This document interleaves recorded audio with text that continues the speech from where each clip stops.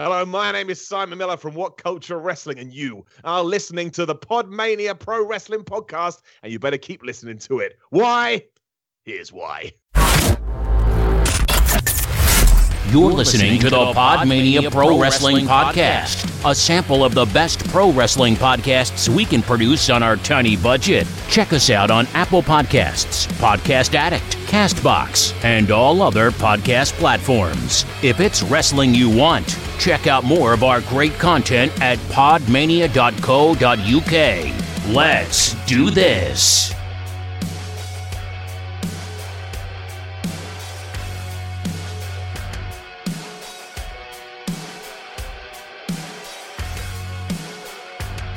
Hello everyone and welcome to the Irish People Without Irish Accents podcast. I am your host Christopher O'Brien and I am joined by one of the bras from the Irish Whip podcast. Introduce yourself, sir. What's up, guys? JP here. I'm proud to be on Podmania and be the first guest talking on the NXT specials on the NXT Takeover. So. Yeah, absolutely. Like NXT Arrival was the first one out, but that's not recorded yet. But it's only Rob and that, so he's not all that fucking special. You're special. You're like you get like big names in your fucking podcasts.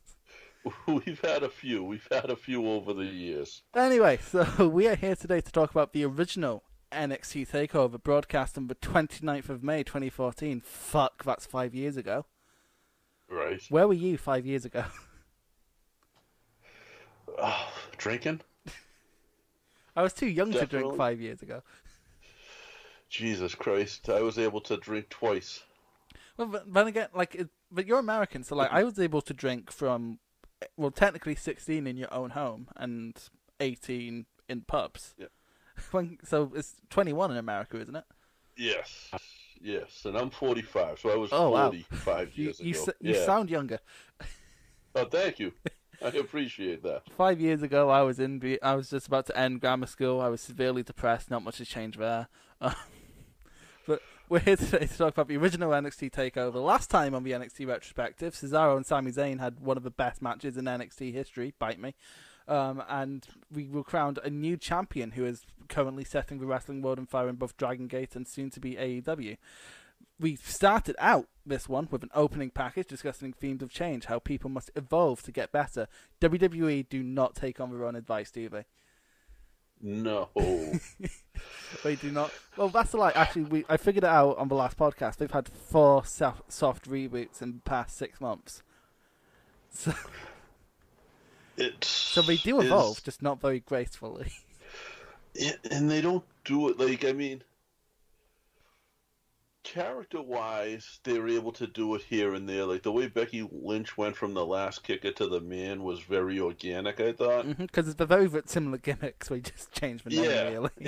The man's a little more in your face than... But it's, I don't know, they don't. And I was just saying this the other day, they don't know how to do the PG thing the right way. Well, they do. This show is actually proof of that. But that Becky Lynch thing was actually a great segue because she was a Rosebud. We start off with Adam Rose versus Tangaloa. And the story going into this match, Adam Rose is a carefree party boy. Fuckboy, otherwise known, and he's winning matches while having fun. Camacho does not like this because he's come up from the slums, and he just doesn't like people having fun because he hasn't had fun. So the future Tangaloa wants to teach Adam Rose a lesson. Adam Rose comes out. What future wrestlers did you spot in the Rosebuds? On that first, to be honest, I didn't really look for it, but I know a lot. I know, Braun Strowman's done it early on. Braun Strowman was one of the ones in there. So was Becky Lynch, and so was Simon Gotch. Simon Gotch, really? He's really noticeable as well. He's wearing the really English stripy beach attire. Yeah, he would have had the mustache. With the mustache. He just looks like, those things you go into on holiday and you stick your head through and take a comedy photo. He looks like that, but come to life. It was amazing. But William Regal, when Rose came in, was like, "Oh, it's 24-hour party, people." I see what you did there. Nice little Happy Mondays reference. Love you, William. William Regal was so good in the commentary, wasn't he? I'm just going to say this now so I'm not gushing throughout the whole show. He is. And I can only imagine, he was, I can only imagine how crazy you guys over there were for him. Oh. Like, I remember when he was in WCW wrestling, and he was unbelievable. That's a bit before my time. But... it's going to be a show full of age jokes. Oh, you should... That Garth gets the butt of him normally. It's quite... But, yeah, everyone loves Regal. Like, if you don't love... I don't think there's a wrestling fan alive who doesn't love Regal. But, like, especially on commentary, he made sure to tell you why things hurt, and also made sure to tell you why big moves did not get the win. Like, he'll tell you one little flaw in someone's technique, and that's why this match-ending move didn't end the match, and it's just perfect. He was great at storytelling. Absolutely. So. Speaking of storytelling, this match had a very simple story going throughout it. Camacho would overpower Adam Rose, and then Adam Rose, through being very quirky, would go on to win. It's pretty boring. Yeah. Actually, like, there are some road dog punches. They're always fun. But actually, Adam Rose has a really nice spine buster. Yes. Yeah, like a proper, like, Arn Anderson spine buster. Like, it's for one thing he can do. And I think they actually on commentary compared it to Arn's, didn't they? Well, yeah, but we do that every time with a fucking spine buster. Yeah, but that was That's what I like about NXT commentary. They'll actually compare it to someone to get someone over. Yeah, and it's less about, like, WWE commentary in general is all about the sound bites for the video games. Absolutely. And it's not like that with NXT. No, but it's less like that, I should say. Well, yeah, like nowadays it's a bit more like that thanks to Maro, but like back then, like they were just trying to get people over because that's the whole point of NXT. But anyway, goes on after Camacho beats down Adam Rose for a while. Choo-choo Bronco Buster into a party foul for the win in 5 minutes 7 seconds. This is a very basic opener. Like, it's basic. The crowd are into it. The crowd are dead into Adam Rose. Yeah, every minute of it, and they were actually chanting at one point Kruger for him. Yeah, that's. I hate when people call back to. I know. It's the worst, isn't it? Like, when people chant Stardust at Cody nowadays, I'm just sort of like, get over it. And he figured out how to get out of the. He figured out how to get out of the full Nelson. Yeah, like, but only Bobby Lashley can do that. Christ! Like, this wasn't a great match. This felt like a dark match. Like, if you ever go to a TV taping, and like this felt like the dark match they used to get people over, right? Like, to get the crowd going. But you know what? Like, they hit all their spots. Nothing was really botched, and I wasn't bored because of how like Adam Rose at this point was charismatic as fuck, wasn't he? Yes, he really was. Like, I remember loving him at the time. I thought he was going to be an IC champion. He was sort of like, wasn't a Gold Dust type gimmick, but it was almost Gold Dust like, and doing the grinding and all that stuff. Kind of. He reminded me more of Russell Brand. Okay. Like, the long hair, the party lifestyle, just a very Russell Brand gimmick. So, what would you give this match out of 10? I love the haha stuff. Out of 10, I would probably give this like a 6.5 or a 7. A 6.5? Oh, that's quite high. I gave it a 5 because like nothing blew me away. But I like the funny stuff, and they did a lot of the funny stuff. I am a fan of, like, especially at the start, where he sort of jumped into Camacho's arms. Like, I was half expecting some sort of ballad to play, but yeah, I'll meet you in the middle with 6 on that one. Okay. Okay, so then we got a Sami Zayn Heights package talking about how his loss to Cesaro, while somewhat crippling, helped him learn how to lose. And since he's now learned how to lose, he can now go on to beat Tyler Breeze. He is a journeyman wrestler, and this is all he ever wants. Tyler using this as a springboard to get his face on TV disgusts Sami Zayn because he thinks Tyler Breeze is a disgust of the craft. I love Sami Zayn back then. So I've been a fan of Sami Zayn forever. I remember, like, I remember when I was first becoming a Smark, like NXT is sort of the nexus point of me becoming a Smark. I come across El Generico, and then my mind is blown when I find out Sami Zayn is El Generico. Yeah, the second best match I've ever seen live was at Chikara King of Trios, and it was El Generico versus the 1-2-3 Kid. I shit you not. this match was insanely. It was for 1, 2, 3 kid. Yes, they had Waltman work as the 1, 2, 3 kid. This was only about 2 or 3 years before Sami Zayn got signed. So it wasn't all that long ago. It was probably 8, 9 years ago in that range. And these two just put on a hell of a match. That's the thing. X-Pac can go. He just sort of got painted with that can't go brush because of the Attitude Era. He's a really good wrestler. Like, I've been a fan of Generico.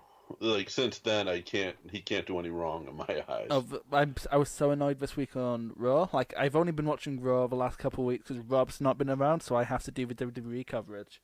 And Jesus Christ, like, I was loving Sami Zayn's heel promos, and then Braun Strowman just comes along and throws him in the fucking bin. I'm like, oh, come on. But Sami Zayn's great at getting thrown in the fucking bin. He's very good at getting thrown in the fucking bin. I want El Generico to stop helping the orphans and come save his mate Sammy. That is what he's doing. I have to ask now, what is the best match you've ever seen live? WrestleMania. I was at Mania 25 in Houston. Undertaker versus Michaels.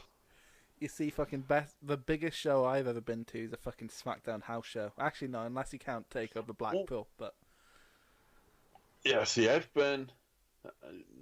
Mania 25 I went to. Ironically, I'm in Boston. I'm only about 4 hours from New Jersey, and I did not go to WrestleMania this year. Well, I don't blame you. I can't blame you for not going to Takeover, but, like, Mania.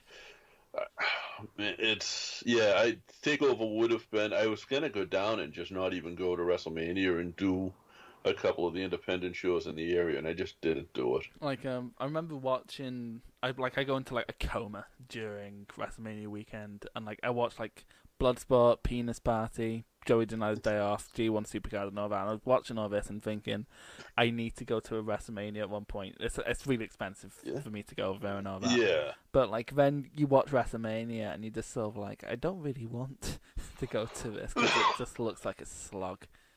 It's cool to do all the stuff around it though, like the independent shows and the like even the fan access is really fun. That's like I really want to do WrestleCon, but I've heard it can get really expensive. Yeah, well, I mean, you pay to get in, then you got to pay for anyone you want to meet and everything else. Yeah, don't you need to pay for the shows in WrestleCon as well? Oh, is that right? I don't know. Like, I've seen, like, comment sections and that's about it. Anyway, back to NXT. We'll come back to stuff like this throughout the show. This is what we do on our show, like, this tangent through the whole show. The last show, oh God, for tangents me and Garth went on, like, oh God, don't listen to our last show. Anyway, so... do listen to their last show. Listen to every one of their shows. You're a great plugger. We got an announcement from Brandy Rose that Tyler Breeze has entered the building. I love that gimmick. That's such a good gimmick. That's like a Rick Rude gimmick, and it's fucking amazing. Tyler Breeze knows how to work a character perfectly. Now, then we get the Ascension versus Kalisto and El Local. Now, the Ascension, the story here, has been destroying everyone. Notable names include, I believe, the White Family, Neville and Corey Graves, Too Cool at the last special arrival, and the American Wolves in a weird oddity in NXT history. And then, basically, Kalisto and El Local turned up, who's Ricardo Rodriguez, and they were like, can we have a shot? And the Ascension were like, yeah, we literally have no one else to face, so sure, you can get a shot. Kalisto, Samurai Del Sol from the Independents, and most notable for his PWG and AAA work. And El Local is Alberto Del Rio's ring announcer, Ricardo Rodriguez. So the match itself, very botchy. Yeah, but that was, back then, that was a Kalisto match. Oh, no, that's the thing. Kalisto didn't do any of the botching, because throughout the whole match, Kalisto was being worked over by the Ascension. He sort of luches his way out of it, tags in El Local, and then El Local did all the fucking botching. Like, I don't, like, my notes for this literally say the Ascension and Kalisto versus Kalisto and El Local, Ascension wins. Yeah, because I don't like Ascension. I just never have. I love this era of Ascension. Like, they will have great matches. They have a really good match at Fatal 4-Way, and then their match with Balor and Hideo is really good. That's probably down to Balor and Hideo, but still. I hate what they're doing to Balor. let's not, because that's going to be such a running theme when you get later on into this retrospective. Oh my! Wait until we get to Nakamura. I will be shouting every podcast. But anyway, so Kalisto gets worked over for the rest of the match, kicks his way out, hits a great head scissors actually, kicks away, I believe it was Victor, and then jumps over Victor for the Rey Mysterio head scissors, tags in El Local, who botches a crossbody, botches a Hurricane Rana, and then gets killed by the Ascension. This match wasn't that good, was it? It didn't hold my attention, honestly. No. And I didn't realize El Local was Ricardo until about 10 minutes ago. When I said it? No, it was. So I pulled up the card to just remind me of what I watched. Mm-hmm.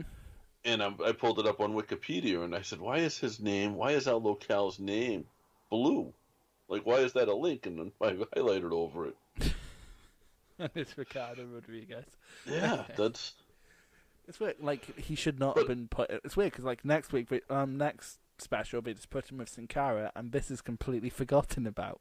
Rightfully so. Yeah, but wasn't he a big deal in Mexico? Who? Ricardo? Yeah, as a wrestler? I don't know much about Lucha, so I couldn't tell you. Okay.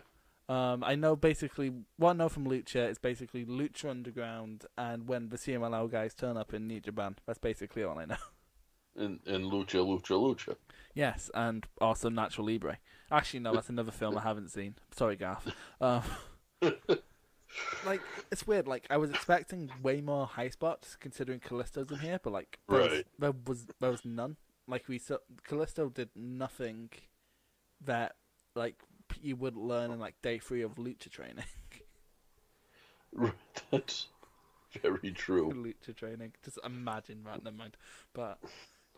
Where was the high spots? We didn't even get a good dive or anything because the Ascension cut it off. It's they couldn't trust. Well, they probably couldn't trust Kalisto and El Local, but right. And they didn't get their chance to really to shine in there like that. And I don't know if the match suffered because of it or was better because of it. Honestly, well. Here's the thing, Kalisto was allowed to run with it at the next show, and it was at least a serviceable match. Here, it's weird, because they literally only debuted 2 weeks ago. They weren't over yet. They were just 2 random dudes in masks. And, I think people didn't like El Local to begin with, because he's basically El Generico, and we want we're still in the stage where we want Sami Zayn to be El Generico. So. Very true. And, yeah, that's... very true. I never thought of it like that. I'm still surprised you don't like the Ascension. This era of Ascension. I don't know why. I don't know why. I never really did. And then they said some disrespectful stuff about the veterans. But to be fair, they were made to say the disrespectful stuff about the veterans. But I didn't like them before that either. So this just gave you a reason. Right.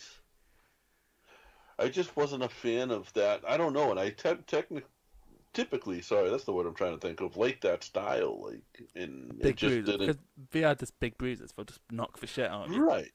Yeah, exactly. And that's, I usually like that, and I just don't. I don't know. I don't believe them. Yeah, well, to be fair, the finishes, what doesn't help it for me is the fact that Connor is the dude from NXT season 4 who looks like a rat.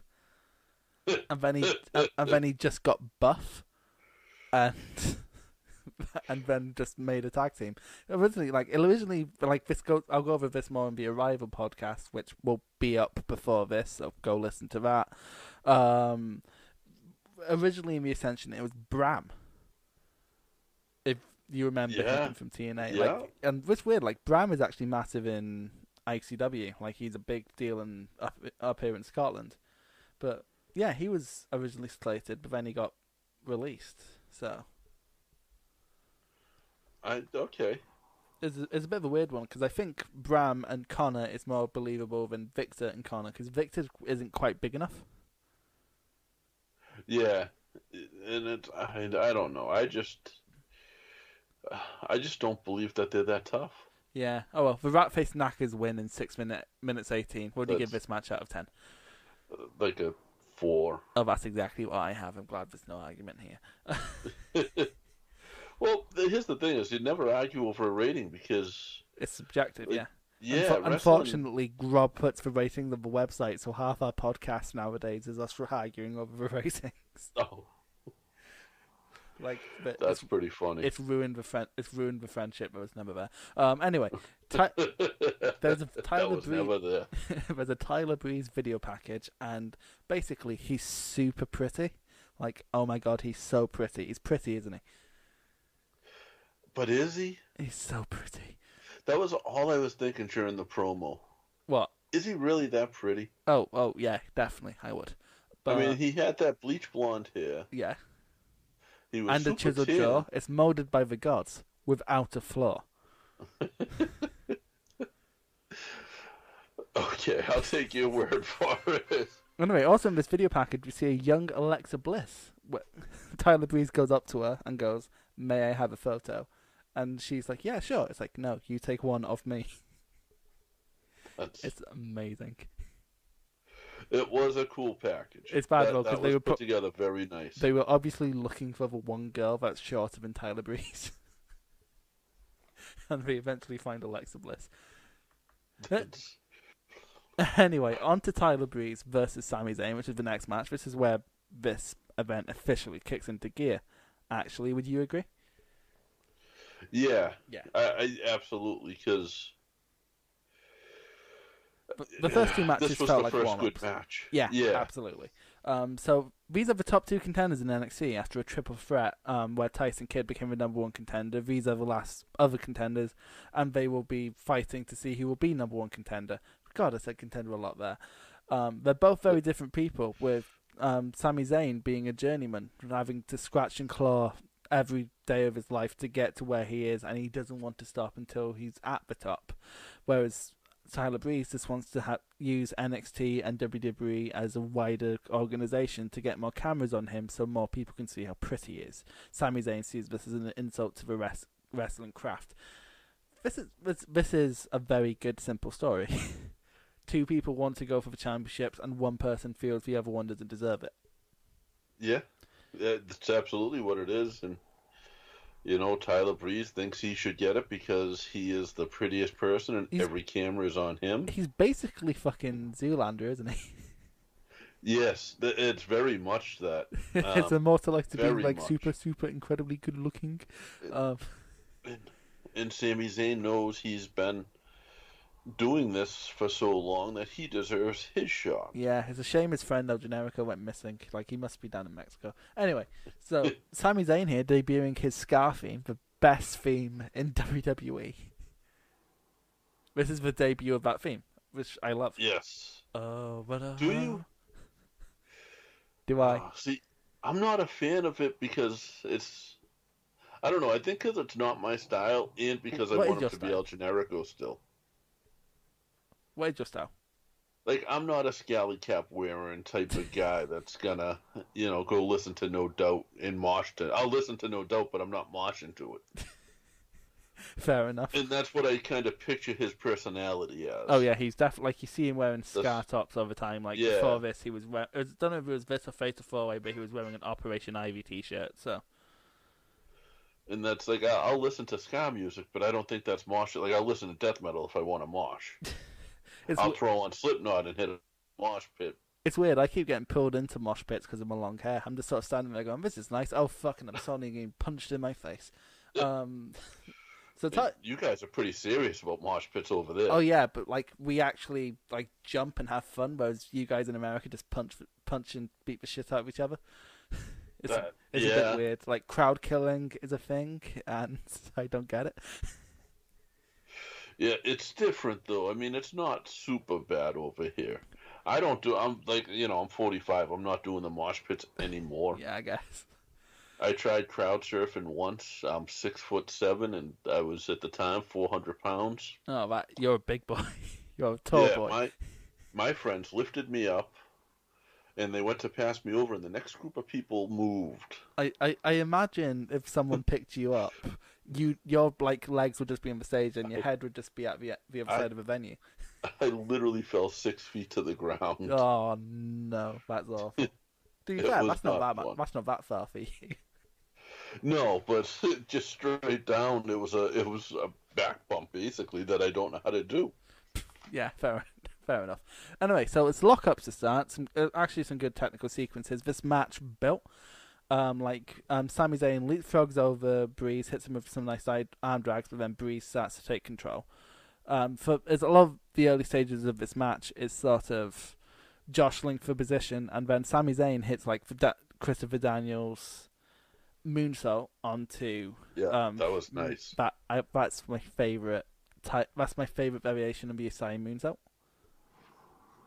That looked so nice when he hit that. Yeah. Anyway, so as soon as he did that, which I love, I love when people go for offense right after a dive, because he lands on his feet, so he has to, throws Breeze into the ring, hits the crossbody, and he just has the best crossbody for a 2. Like, he could very convincingly use that crossbody as a finish. You think so? Well, okay, not really, because the crossbody's been killed, but he could if someone was to bring back the crossbody as a finish, he could do it. He'd be the okay. Anyway, so Sami Zayn goes up top, but and evades Breeze, but then Zayn gets hit with an Impaler DDT. I love that move. It's too bad it's been killed as well. Fucking thanks, indie assholes. Zayn gets pulled into the corner into a sit-out powerbomb. And that was great. It was sort of like a deadlift type thing, but then a 3-4, but then Regal, quick as a button, as soon as Zayn kicked out, it was like Tyler Breeze did not pin Sami Zayn correctly. If Tyler Breeze had wherewithal to pin Sami Zayn correctly, he would have won. And I'm like, Regal, you just explained why a move that should have ended the match didn't end the match. And then later in the match, Sami Zayn did his amazing sort of dragon bomb, like what Dragon Lee does. But he sort of deadlifts him up from a package power driver. It's so weird to explain, and I don't know the name of it. But anyway, he did that, and then as soon as Breeze kicked out, I was like, that should have been the end of the match. But he made the same mistake as Breeze. I'm like, I love you, William Regal. You hear this stuff, and it's also during Arrival, and I'm like, how are you not used more on commentary? Why don't they still use you? You're perfect. What's his role now with NXT? Is he just an agent? He is an on-screen. He's the on-screen authority. And that's it, though. Yeah, I think so. I think he also works in the performance center. Okay, so he's actually training some of the but kids. His thing, he was also doing that when he was on commentary. Yeah. So there's no reason he can't do all 3. None of them need to be exclusive, and he's worth that pay bracket. He's good in every conceivable role. He should be. I hope he's making a lot of money off of all this because he deserves it. I'm sure he's doing all right. Well, I'm sure he is. Well, he's one of Triple H's boys. So yeah, everyone down in NXT is Triple H's boys, and they're going to be compensated nicely. Yes. Anyway, near the end of this match, a ref bump was teased, but the ref sort of ducks his way out of it, and then Sami gets rolled up, and the ref is like, "Oh shit!" 1-2 kicks out, and then a counter to counter German suplex position, gets kicked out into a supermodel kick. Best name for a move. Love that shit. It's because it's a play off of, everybody tries to rename the move. He didn't rename the move. He just added a word. Yeah.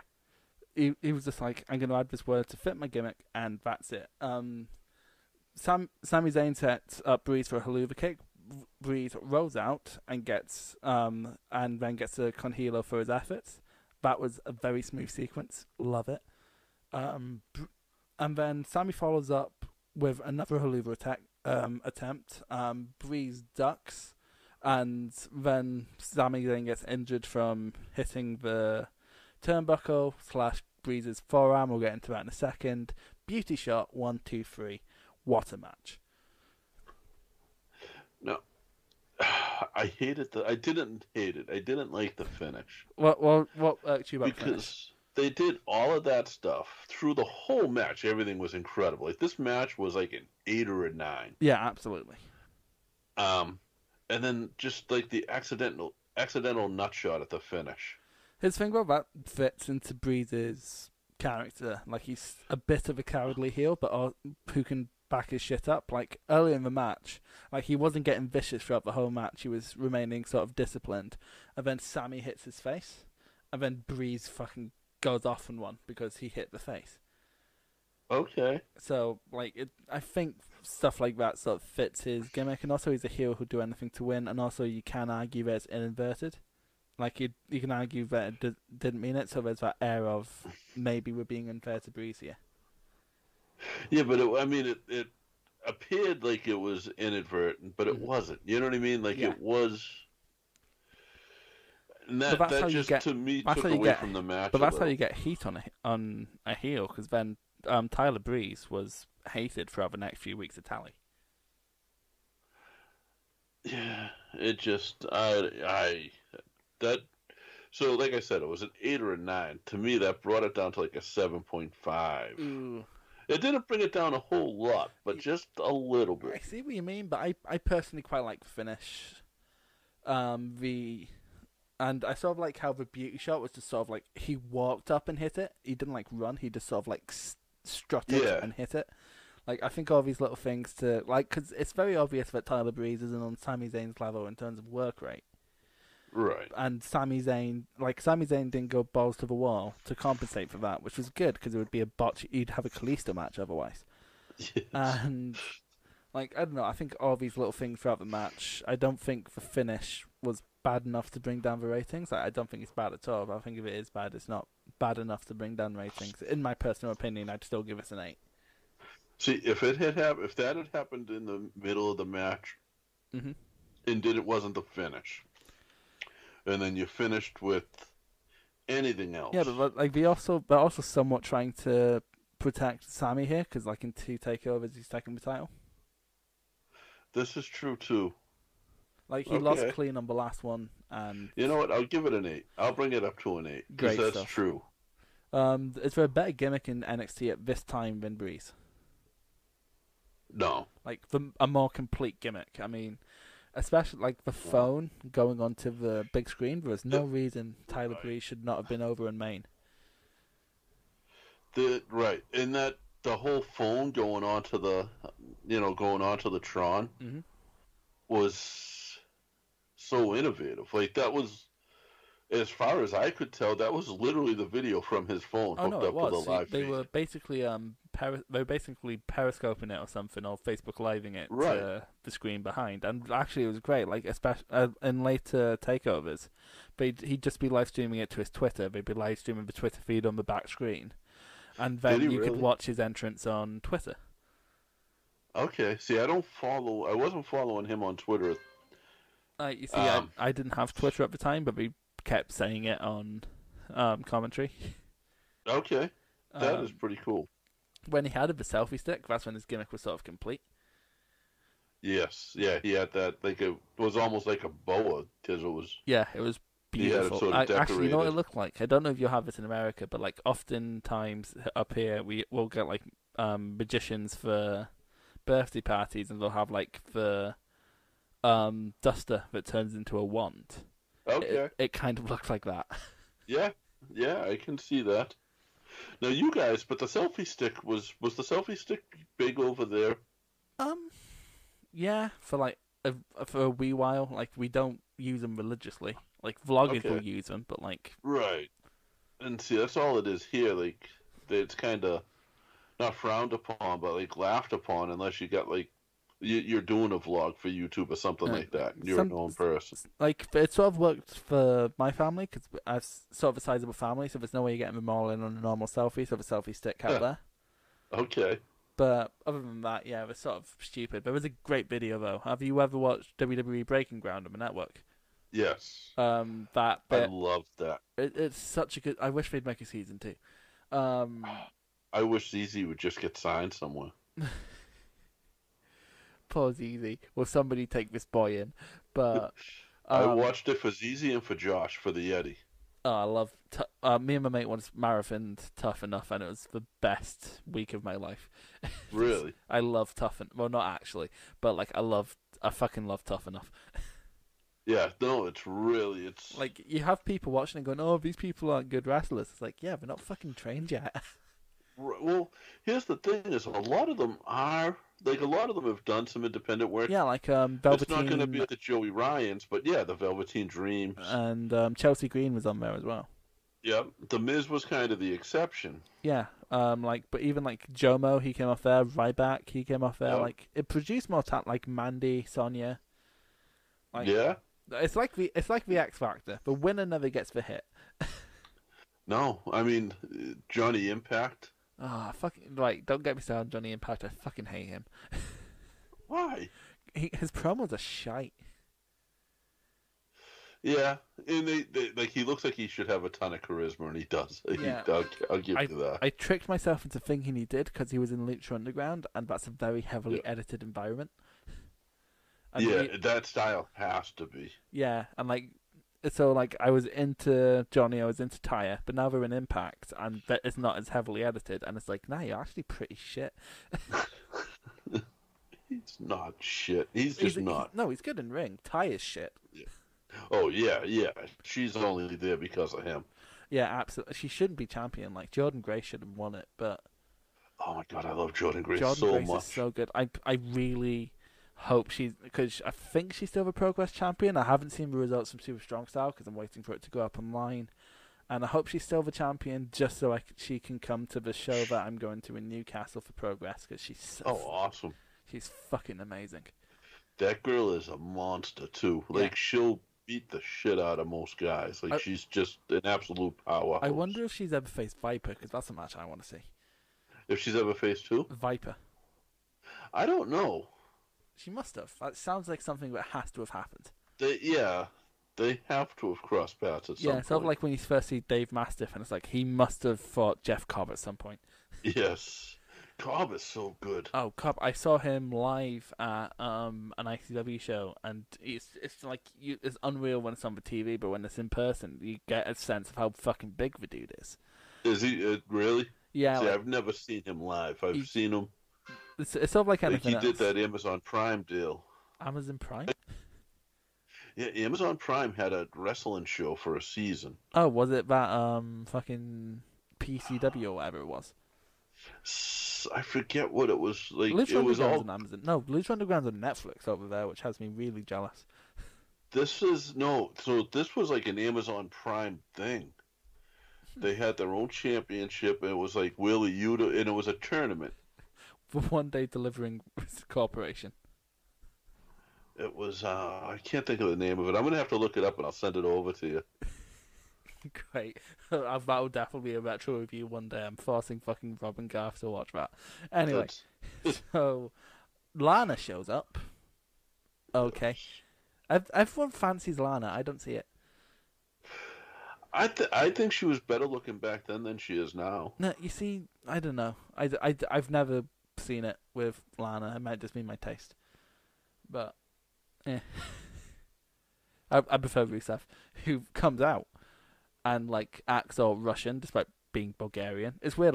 Lana went on the mic and was like, much like Russia is extending their power, Rusev is expanding his power to the main roster. And I'm like, are you really drawing parallels to the fucking Ukraine conflict at the time, you fucking scumbags? Russia was trying to fucking invade Ukraine at the time, and it would it could fucking cause World War III, and you're using it to get cheap heat. Fuck off. But WWE and pro wrestling in general has done that forever. Yeah, I know, but I hate it whenever it happens. Ivan Koloff was born in the Midwest. And I want to ask. Yeah, I know. I hear stories of him trying to keep his character outside of the ring, and it's amazing. That's the one thing I love about old school wrestling. I hate everything about it, especially the toxic masculinity part of it. But I fucking love the stories of people trying to keep their characters up in public. The stories of heels were told to sleep with women and never call them to get a reputation of being bad boys. Really? Yeah, it's like the half a shit gin tonic, or like how like tough people came off as. Like Hardy Race seemed like he could actually beat your ass. Yes. Like and he probably could. Yeah, there's a great line off of Mick Foley where Hardy Race was talking to him. It's like, so how do you get that left hand? So why do you so sure a punch would take someone out? And he was like, I'll tell you, Mick. If I hit someone with my left hand and they're still standing, I will walk around the back to see what's holding them up. And what a line! Anyway, so Mojo Rawley comes out and like is holding an American flag and is like, "Here in America, we're hype and all this shit." I need to ask you, what do you think of patriotism, shit like this? Because it gets on my tits, but also it's not my country, so I'm not quite sure.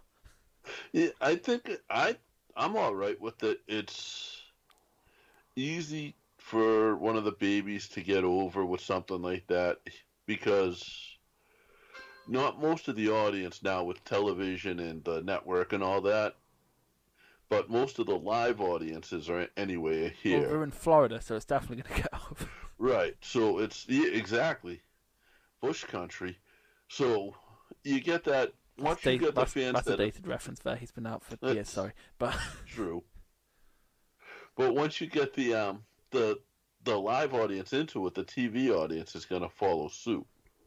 Yeah, I guess. But like also, it's not like WWE's like a small, like regional promotion. They're broadcasting worldwide. I think they have to accommodate that to not alienate an entire fucking country. So you guys can cheer for Rusev. Right, okay, well, I don't want to cheer for anyone here. Like I like Mojo, and I just like that. I think he's I'm up in Boston with the Patriots, and he reminds me of Rob Gronkowski. Just wants to have fun and kick some ass. I don't know who that is. So he plays for the New England Patriots, which is American football team. I know them. They were in Family Guy once. Yes, actually. So Rob Gronkowski was the one on Family Guy. Ah, okay, cool. I know Tom Brady. Is he also bus. in the New England Patriots? I know who Tom Brady is. Yes. Okay, cool. Yeah. You like the way I knew enough to say American football, so you didn't think I was talking about soccer. And I don't. I listen to enough American things to know when people say football, when an American accent says football, just assume they're talking about American football. Okay. I don't watch either football or American football, so it's not really. Are you allowed not to watch football over there? No, okay. I put it this way. So I wasn't a football fan, but like up here in Scotland, there's like Celtic and Rangers who like hate each other because it became like a class thing, Protestant Catholic thing, and it's sometimes turned nasty, not always. It's a weird stereotype that we've gotten. And so, like, instead of, like, so I'd say, if I was going to say I'd support someone, I'd say Celtic, because that's what my family supports. But also, I didn't want to get beat up, so it's much easier just to not watch it and go, nah, I don't watch football, than it was to say you support a team. So. Okay, you guys, so it's that serious over there. For some, like, okay, not for everyone. There was like 2 people in my school who took it seriously. Yeah. Like, there was someone who took every time Rangers would lose on a Sunday, they would take the Monday off school. Wow. Like after there was a point where Rangers got sent down to the bottom league, and he took like 2 weeks off school. It was fucking ridiculous. That's crazy. But yeah, I don't know, like patriotism gimmicks. I think inherently, like for a regional company, I can sort of see. For a worldwide company, like this is going out to the whole world. You're alienating parts of it, and leaving the rest of the world not knowing who the fuck to cheer for. So, see, I've never seen it from that light before. Yeah, like I don't know. Like also, it seems just a tiny bit archaic. Like, it is. It's. What is? I was trying to think of. He's doing a patriotism angle, but now I can't. No, they're not. They're not. But I don't know. This is sort of the last big evil foreigner thing. Oh no, Walter kind of, but like he's not a foreigner really. No, and Yeah, he is, but I don't feel like he's evil because he's a foreigner. No, like he's evil because he's a big fucker who comes out to classical. Right.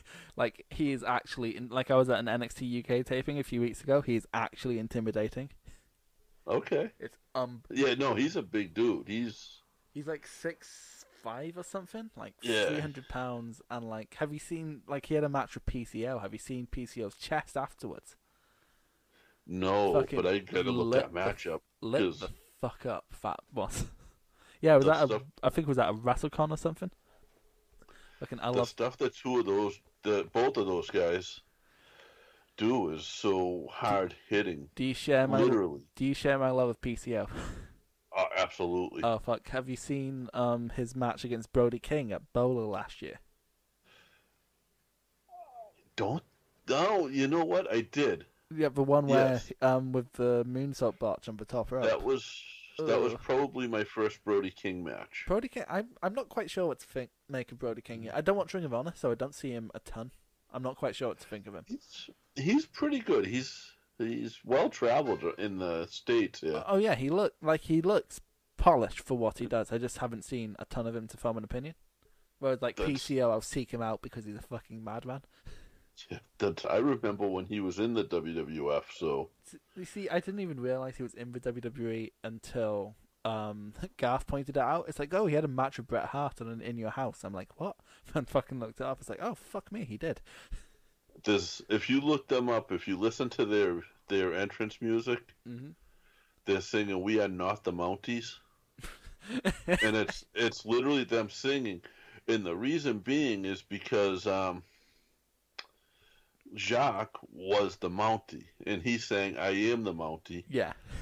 The Canadian government got pissed about it and complained to the WWE enough that they changed it to "They Are Not the Mounties." God. I'm just imagining it's like if you had a British security guard or something and called him the Rozzers, the Rozzer of a pig, and it'd be amazing. I want that now. Actually, book it. Anyway, on the subject of Canada, Flair versus Natalya Neidhart. Now, the story behind this: Paige moved up to the main roster, and JBL stripped her of her belt because, you know, you can't. No one can possibly pull double duty. It's not like fucking Rusev did it, or Cesaro did it, or Kevin Owens later did it, or like it just seems to be with the women because the same happened with Asuka. I think there's definite hypocrisy here, but it doesn't get discussed. You're right on. I never noticed that before, and even now the War Raiders are doing it. Yeah, sorry, the Vikings. Yeah, the Vikings but we don't let Kairi Sane go between. Like this is that. Yeah, fucking damn it. Anyway, am I the only one who completely forgot that JBL was GM for NXT at one point? I don't recall that. He was he came out and he was actually a decent GM because he wouldn't bury people. I'm not doubting it because my memory is kind of shit, but there's been a lot of beers in the past couple of years. So there's been a lot of beers in the past couple of days for me, but that's I don't recall it, but like I said, I believe it happened fully. He was dead over as well. I remember when he came out and big pops for him.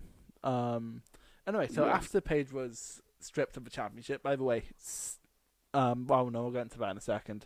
A tournament was set up to crown a new champion, of the winner being crowned at Takeover.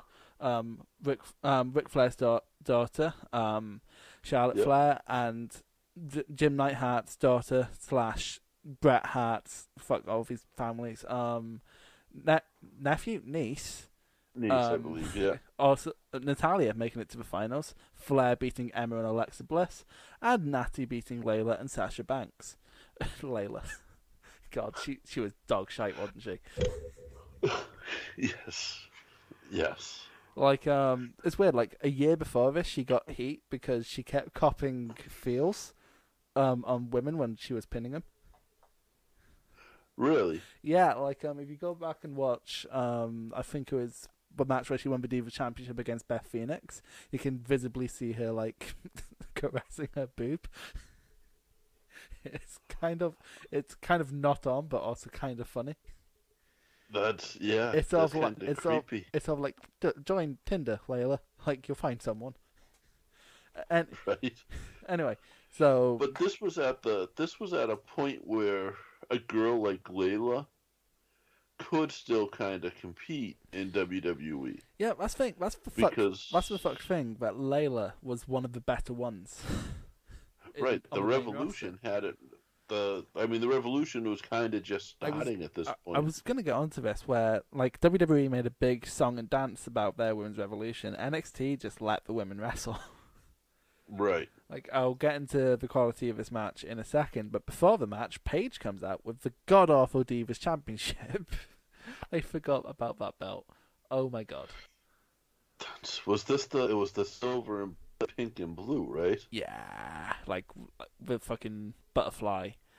And like, here's the thing: the NXT one has a similar color scheme, but actually looks like a belt. So I'm fine with it. Like, they're trying to make it marketable. They're trying to make it so like little girls might want to buy it. Like, it's a stupid, archaic view of gender, but it's still like that. I can see where they're coming from. The Divas one is just fucking insulting, especially for the women who have to wear it.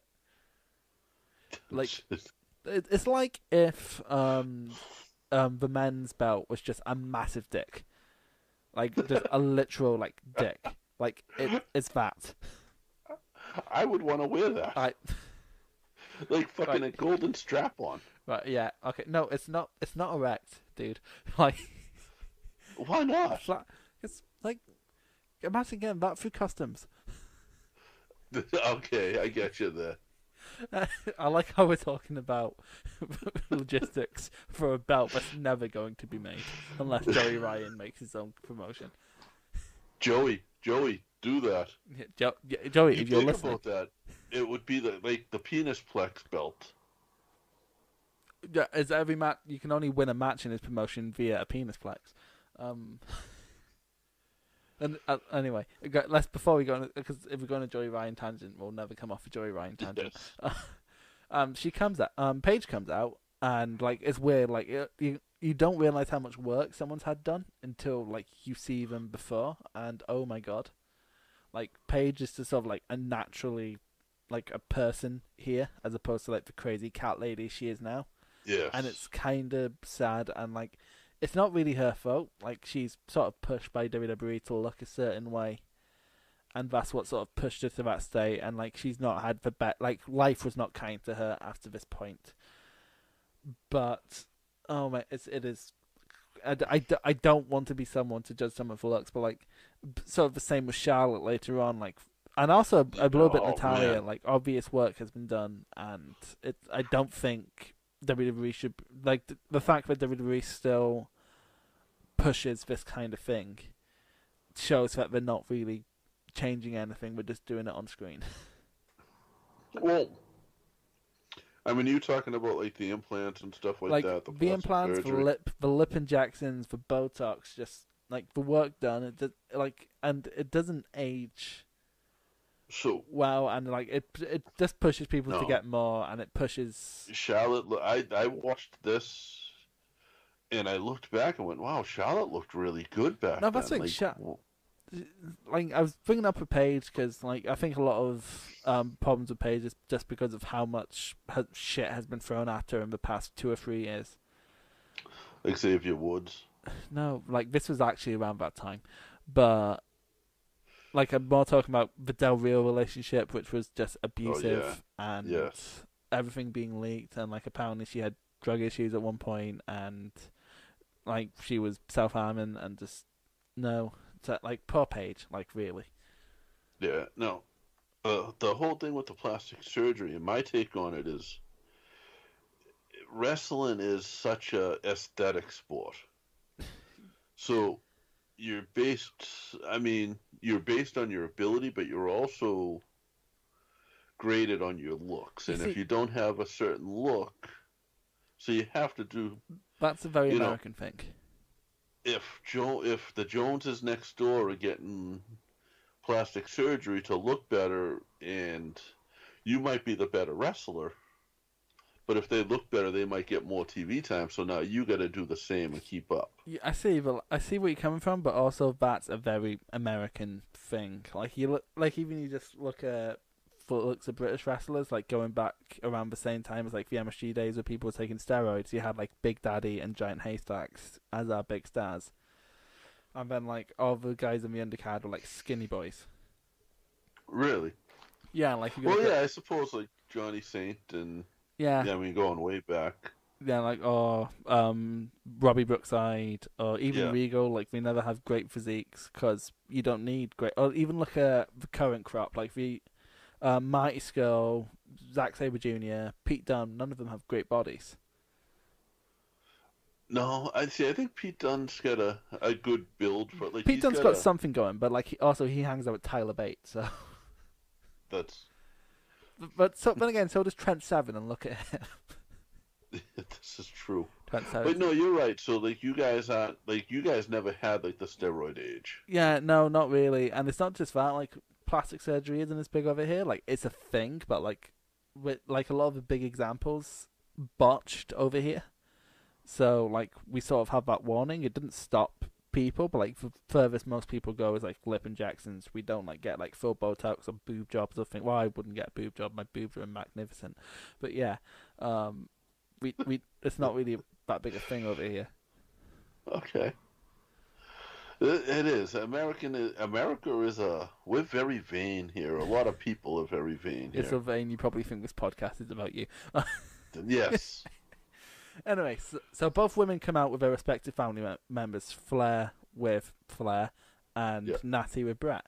I just have Flair in my notes because I can't spell Charlotte. So that's why I think them coming out too, like with Flair coming out and Brett coming out, like that really kind of gave this match what it needed, like a real pay-per-view feel before the match even started. Yeah, and also like, well, Flair kind of distracted, but like Brett, he did his best to sort of stay out of the way. Like he was on the hard cam in like the corner, but he like stayed in the corner. He'd sometimes get the crowd into it, but he'd always make sure he wasn't the main attention, which I liked. Flair, on the other hand, like fucking wooing all over the place and like shouting, and it's sort of like, damn it, Rick.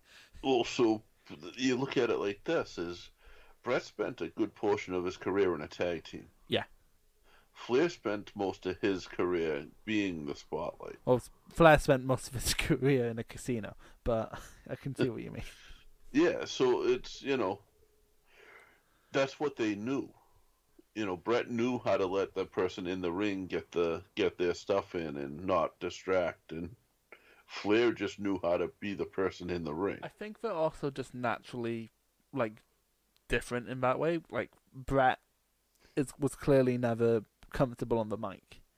Like Brett likes to get in there, do his thing, and go. Whereas Flair's like, no, I'll stay around. Come on, women, we're going to Space Mountain, like type thing. And it's an E-ride.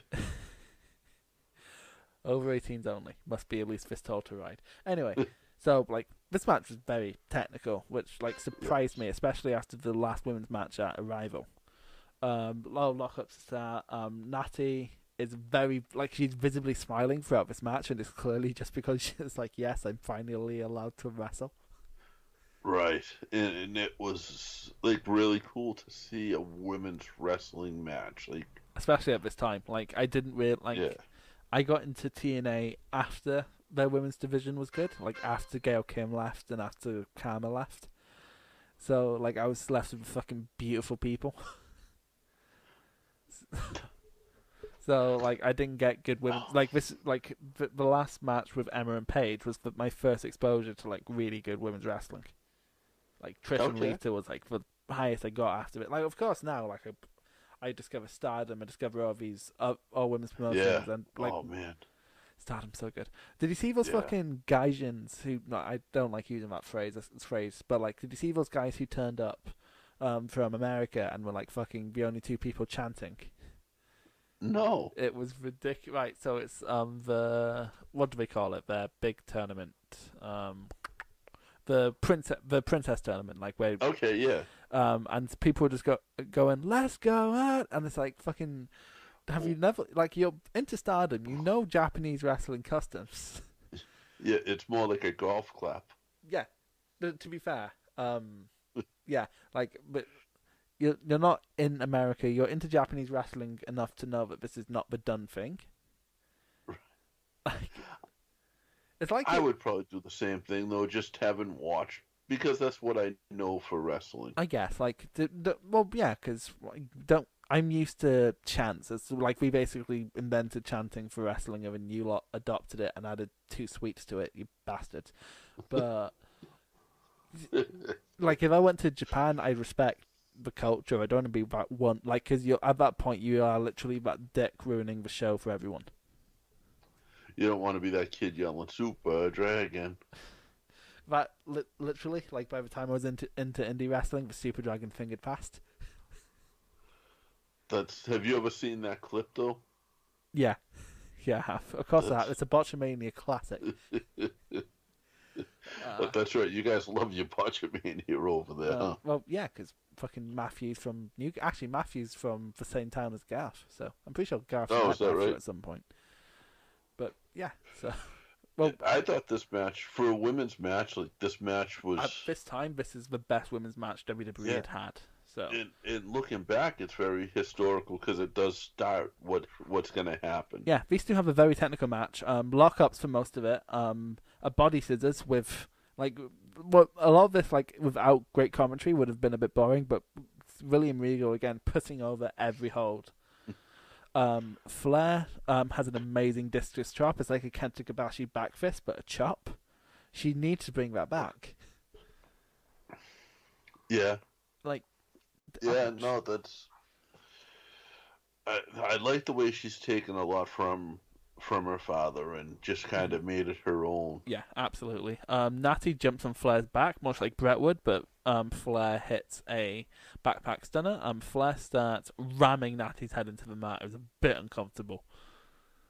And then Flair into a head scissors, like, and throwing Natty around. It's actually really cool. Like, Flair has such amazing leg strength at this point. Or she does now, but like at this point, especially. And you can see that her leg strength is real. Yeah, absolutely. Like, it's nothing, no enhancements needed, to quote Randy Orton. Flair rolls through a backslide into a dropkick. It didn't look pretty, but like, it looked painful, so that's how it needs to be. Natty runs over Flair and hits a dropkick. A lot of tit for tat here. Flair does her dad's over the rope spot, but then like Natty just pushes her off. It's like, no, none of that shit. Piss off. And Dragon Screw to the outside, which looked botched. Like, well, not botched, but like Natalya did a very brat thing of like sitting down before taking a big bump, so it's not a big bump anymore. Yes. Like, and it's sort of like, I sort of understand why you'd be scared, but like, don't even attempt the bump if you're not going to do the bump. You know what I mean? It's not like when Kane would take a pedigree and he just takes it on his knees. It's like, just don't take a pedigree. Right. And you said that was a very Brett thing, and that's exactly a good way of describing it. Like, fucking Brett's rope is a thing for a reason. Anyway, so Flair tries to pull out a moonsault, but eats shit on the mat. A discus clothesline from Natty for a 2. Right after, then a sharpshooter into a figure 4. Now, this figure 4 spot is like the one low point of the match for me. It's like the one thing that sort of brings down the rating. Because, like, at points, it was very difficult to tell who was meant to be in pain. Because neither woman was really selling who was in pain. And, like, we weren't doing the normal figure 4 thing where, like, it's reversed if you're on your stomach, but then if you're back over, the pressure's back on who was originally on. So, I at points I couldn't tell who was meant to be in pain. But then that whole Hangman figure 4 to get out of it was really cool. But I don't know. I just thought that was a quite cool thing. Just you couldn't tell who was meant to be hurt.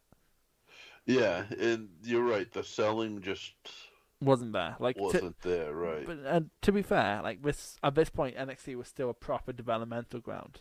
So, like, it's understandable. But also, it's funny how NXT went from that to being its own entity, which that's a very rapid thing. Like, by I think by about 2 or 3 takeovers from now, that's what, like, you have like Kenta versus Adrian Neville, and like Balor versus Tyler Breeze and all that, and like Sami Zayn versus Kevin Owens, and like it just turns into the NXT we know today. It's a very rapid process. And you just described why, and I don't think you realize you did. Is 2 out of 3 of the matches you just said were international matches. No, exactly. They started signing big stars rather than signing people they think looked good, which was overall good for NXT and having good people on there, but also bad for my heart because all my favorites have currently been buried. No, what's your favorite outside of WWE? Real quick, what's your favorite promotion? Like, what are you watching? In terms of what I watch New Japan, Progress, sometimes ICW, but it's been really shit recently. And there's one more. Oh, Lucha Underground, and I've been getting into Impact because I have more time in my hands. So, okay. How about you? I love Chikara because it's a lot of the fun. Chikara's been a weird. I watched clips from Chikara. I've never watched a Chikara event. Oh, you gotta watch the whole thing, because, if you watch a clip, you're gonna see the viral stuff. You'll see the slow motion stuff that they do, and kind of like the goofy. To be fair, I love that shit. That's not what turned me off Chikara. Nothing really turns me off Chikara. It's just I don't quite know where to start with it. It's anywhere. It's on Amazon Prime over here, so I should probably give it a shot. Is it really? Yeah. It's just fun, and it's family. The fans are in on it. Like, if something happens, there was a point where Lindsay Dorado dove into the crowd, and the fans started chanting "Holy poop" instead of "Holy shit." There was another point where there was a tag team, and it was Jimmy Olsen, who was what's his face in WWE, the little skinny, scrawny kid that got beat up every week. Ellsworth. No, before Ellsworth. Colin Delaney? Yes. Fuck, I didn't think it would be Colin Delaney. It was him, and he's actually a hell of a wrestler. No, he's actually, you can tell if someone's a really good jobber, they're probably a really good wrestler. Yeah, it was him, and it was his tag partner with them, and they did a slow motion spot, and the fans chanted, "This is awesome," in slow motion. But that's why I like PWG so much, because they'll go along with everything. That crowd. Yeah, it's they're not cool I love it when you have a crowd like that, because a lot of crowd over here, the Progress crowd is like that. They'll go along with anything. Like Hacksaw Jim Duggan turning up for unboxing has become a running joke over there. The only problem is, mainstream crowds especially are very cunty nowadays. Now, how does Hacksaw Jim Duggan get over there? Right. Okay. All right. So here's what happened. So, do you watch Progress? I've watched it. I don't watch it religiously. Okay. So every year they have this thing called Progress Unboxing, which is around Christmas time. It's normally on Boxing Day or something. And you're American. It's the day after. Yeah. Yes. Okay. So, anyway, so they have that, and none of the matches are announced beforehand. They're all surprise matches, and one year it's we don't know who's going to turn up. It could be Hacksaw Jim Duggan, and then it was no, it's not actually Hacksaw Jim Duggan. And then people just kept DMing him, going, "When you're booking Hacksaw Jim Duggan?" But they couldn't get him for this year's Strong Style. So what we did, we had everyone in the arena send a tweet to him, going, "Why aren't you out unboxing?" Really? Yeah, it's amazing. So yeah, Progress is great. They had a show on Mother's Day. Well, Mother's Day over here. I think we have different days for Mother's Day. But anyway, so at the start of the show, the ring announcer Jim Smallman, he does a stand-up routine and gets the crowd involved, it gets them amped. And then so he was going some people have brought their mothers. So who brought their mothers? So some person got introduced to a nice mum called Debbie. And then Do Not Resuscitate, which is the big heel faction right now, came out, and this guy got to the mic. He's like, "Where's Debbie?" Just goes up to where the side that Debbie is. Fuck off, Debbie. It's great. Anyway, so what do you watch outside of Chikara? I watch NXT a lot now. Yeah.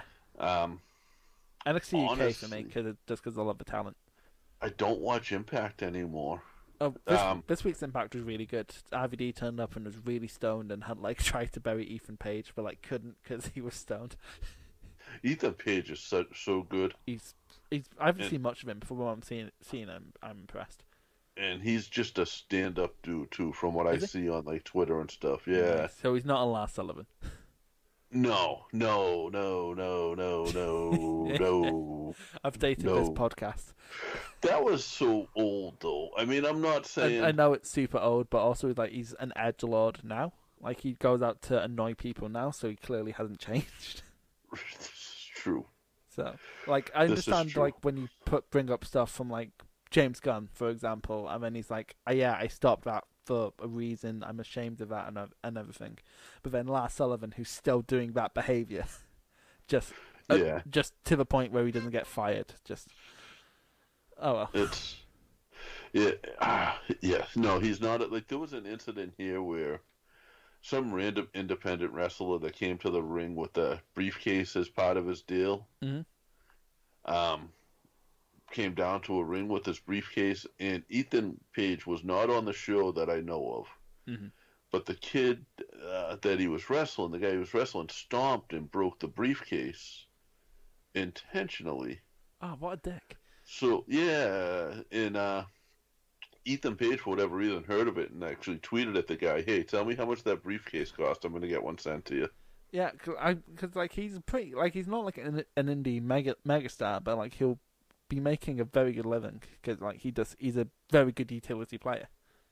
And I like a lot of like we have in Boston and Massachusetts, we have like a plethora of independent wrestling, like good independent wrestling. Oh, that's what annoys me over here. Like up in Scotland, basically your one choice for independent wrestling is ICW, and if you don't like ICW, all of ICW's talent just gets used in every other fed, so there's no real good options. ICW, is that Grado's? Yeah, that's where Grado's from, yeah. Okay. It's more than Grado, I should point out. Like, Grado got mega over there, but like there's better wrestlers than Grado in ICW. Oh, no, but I like what Grado does. Oh, great. You should see him over here. He's a fucking megastar over here. Yeah? Yeah, like coming out to fucking Madonna, and it's one of the best moments of my life when he came out to Madonna. But oh well. I watched something with him and Colt Cabana, and it was I don't know where it was or what it was. Oh, I know about him. I was in the Edinburgh Playhouse, not the Playhouse, the Picture House. It was incredible. Yeah, like with the Iron Brew, and just awesome. Anyway, so we were actually talking about fucking Charlotte and Natalia. Anyway, so we haven't even went over the finish. So the finish is well, I've lost my notes. Shit. Okay, so Natty rolls through a sharpshooter, then rolls through a 3-4, and then gets hoofed out and gets hit with a natural selection, which at the time is called Bow Down to the Queen. A horrible name for the win. This was a really good technical match. This isn't like on the level of like a Daniel Bryan or a Zack Sabre Jr., but it wasn't meant to be. This match built perfectly to the point where a moonsault miss is a big deal rather than a transition, and just especially for the time, this is great. This match would not be half the match it was without Regal, though. Regal put over everything both women were doing. And afterwards, did you notice this? Like, they're all hugging each other. Like, Bret Hart does not want to, he's not an affectionate person. He's like getting like the hug and like getting out the hug very quickly. Ric Flair gives fucking Natalia the tightest hug I've ever seen in my life. I'm like, Ric Flair, you dirty old fucker. He was probably trying to take her for a ride on Space Mountain. She's a married man. She's married. Anyway, but it was a nice moment. Like, Ric Flair was crying. He loves crying. Like, I don't know what Ric Flair loves more, blading or crying. He was great at blading, though. No, too good, though. Like, because all those cuts on his fucking head are from blades, and it's slightly disgusting. Like, it's not as bad as Dusty's or New Jack's or Bubba's, but Jesus Christ. Abdul is. Well, to be fair, that's sort of his whole thing. Like, Abdul is the original like deathmatch geek. Yes. I've seen. But like, no, you're right. But it's just like and it's awful. When Flair bled, the Crimson Mask was what Flair got. Like, and it's also like the blonde hair really helped. Yes. Yes. And that when it got onto like the bleached hair and everything else, it looked incredible. It is great, but he used it too much. Like, for example, in WWE, you'll get like one like proper cut a year, and it will be a big deal because it never happens. Same in New Japan, actually. They never really blade in New Japan. Nope. And because they don't talk about it, and because there's not really like a known rule about it, you don't realize that. Yeah. So, like, you don't notice people not bleeding, but when we do bleed, holy shit, it adds to a match. Like, especially when like Omega bleeds, because again, the blonde hair. Yeah. Yeah. Anyway, Omega was so good. Oh, that's not going on Omega. Seriously, if you're going on a Omega tangent, it'll be Hero Day. 8 out of 10 I'm giving this match. Yeah, I'm right with you on that. Honestly, if it wasn't for the figure 4 problems, I might have given it a 9, but like I'd give it a 3. Yeah. And I think if the women's revolution didn't come, I say the women's revolution, but if we didn't get real women wrestle in WWE after this match because of this match, I would have given it a 7. Yeah. But because of what this did historically, it's an 8. Yeah. Yep. Well, we'll say going on after this, Natalya never really got to have a match this good again. Like even when the Revolution happened, like she was never really given the shot. She was given a short title reign and had like one good match for Charlotte actually, but she didn't meld well with Sasha Banks, who she was feuding with, and also she was sort of passed over. Like Natalya is really good, really solid worker, but is not very exciting. Right. Like she doesn't get. Like she's still at a point where you hear her music. It's like Bret Hart. No, it's not Bret Hart. And right. I don't know. Like, especially nowadays with like the cat ears, and I fucking hate cats. And this makes me hate her more. Why do you hate Natalya so much? Those fucking cat ears. No, fucking yeah. It's why I can't get on with Teddy Hart. It's not the fucking no selling. It's not the multitude of shoots he keeps going on. No, it's the fucking cats. That's why I don't like Teddy Hart. That's a lie. I quite enjoy Teddy Hart, but like I do too. But he does too. I did a show. I used to do security at a lot of shows. Well, I assume if you're 6'7", the Chris sort of chooses you. I did one in New York. This was going back probably 10 years, and it was the night before Easter Sunday. It's in New York, so I'm 4 or 5 hours from home. Mm-hmm. And Teddy Hart cut like a 30-minute promo in the middle of his match. 30-minute promo.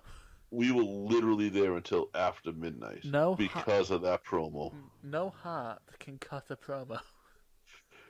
No, but Teddy did it. Teddy went straight into business for himself. Oh, no, that's a lie. Owen could cut a promo.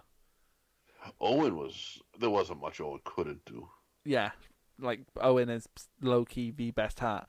But apart from like Bulldog's my favorite because pride. But well, no, I mean just like you not liking people for the cats, I love the Bulldogs because of Matilda. You love the Bulldogs because of Matilda. Yes. Yeah. See, I love. Yeah. I hated Bobby Heenan when Bobby Heenan stole Matilda. Oh, what a bastard at WrestleMania 4. That was a dog shit mania, by the way. It was, but I was so pissed off at Bobby Heenan.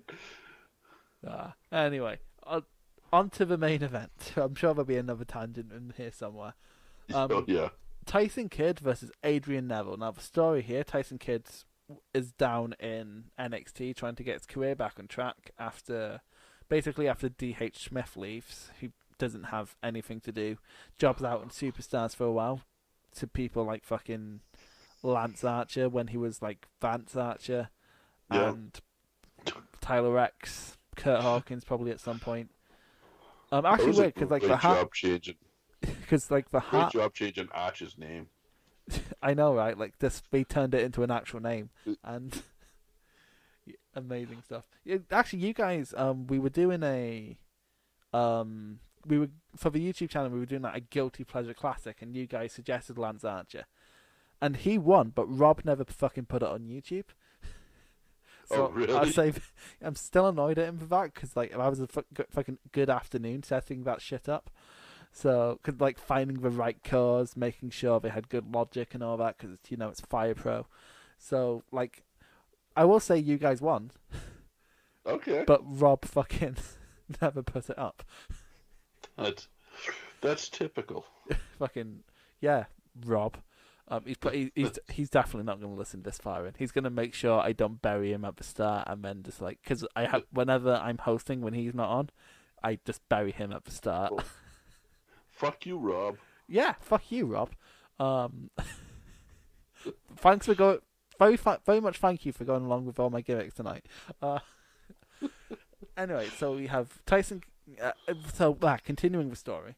So he wants to use NXT as a leapfrog to get back to the main roster, which kind of worked. We'll get into that later on. And then Adrian Neville won the championship at.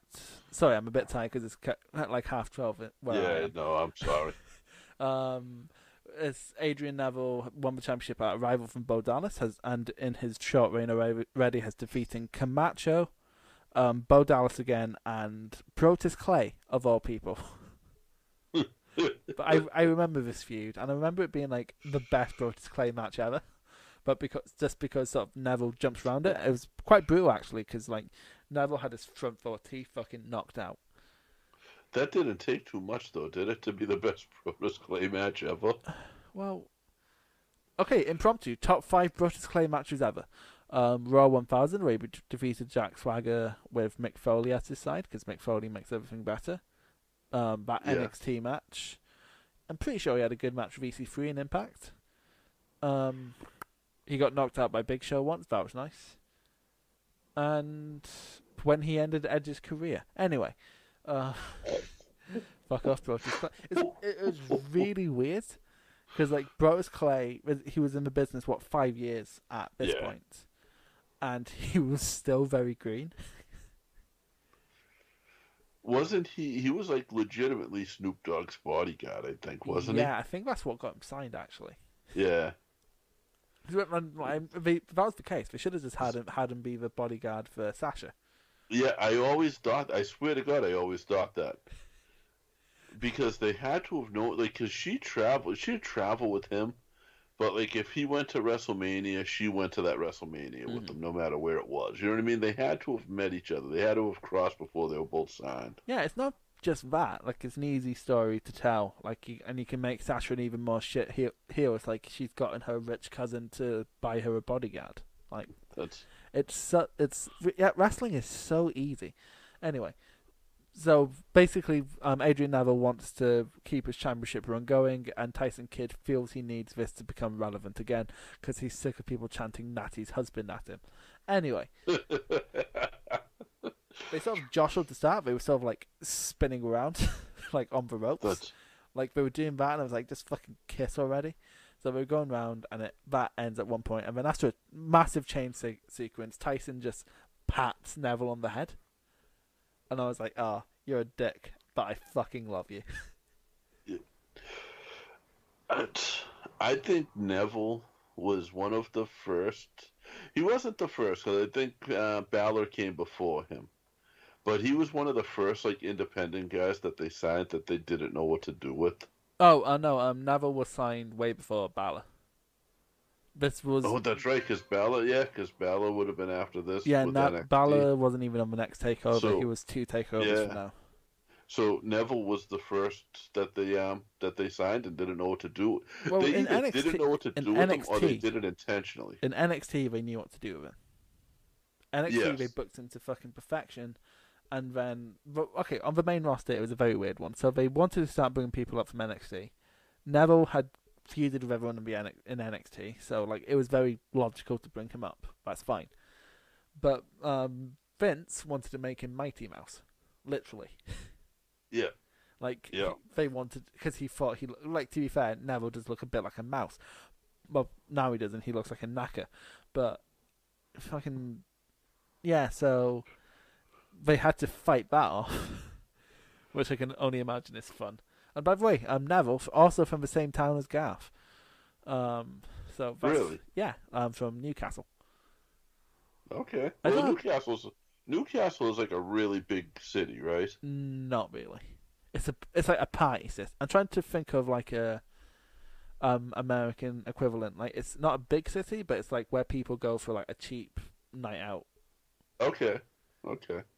Like for example, I was in Newcastle for a couple hours after Takeover on my way home, and like I basically walked around the entire town centre in a couple hours. Like it's not a massive place. Like it's from the town centre to like the outskirts. It took me and Garth about a minute to get out of Newcastle when we were driving down. So. Oh, okay. So it's not that big. Like Edinburgh's bigger and Edinburgh's tiny.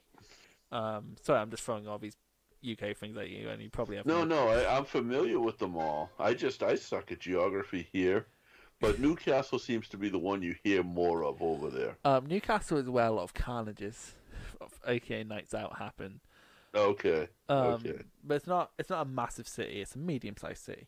It's getting really built up because a lot of students go there. But anyway, great flippy out of chain sequences from Neville, like just of like cartwheeling out of armbars, just makes it amazing. A crisscross flipping out of each other's shit spot and with like a double drop kick and both kipping up. I'm like, okay, but at that point the story of the match is told. Both these men are trying to do the same thing as each other to prove that they're the best in NXT. And then Tyson gets sick of Neville's shit and hits a cheap shot. And then starts working over Neville. A great trio of woe kick into Neville in the corner.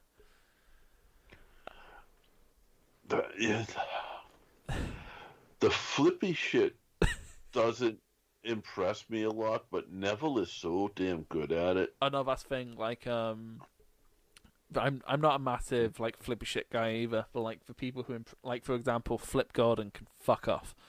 I'm really not like seriously. He's in. See. Flip understands it though. No, what? Okay, no. What Flip doesn't understand though is basic fucking fundamentals of wrestling. He does. I'm telling you. I've not seen it, and I've seen a fair bit of Flip Gordon. I've even seen him live, and just I can't. He's never had a match where that isn't more enjoyable as a highlights package than it is as a full match.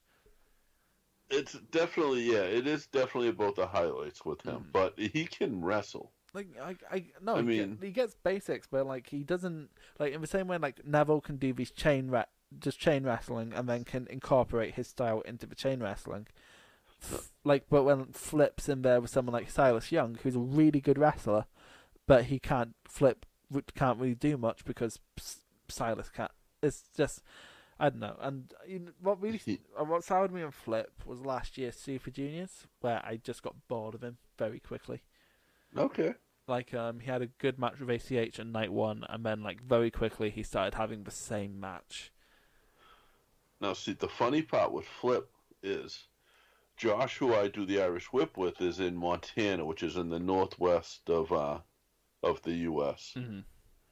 Flip is from the same small town in Montana, and then moved to Boston to train to wrestle. Oh, wow.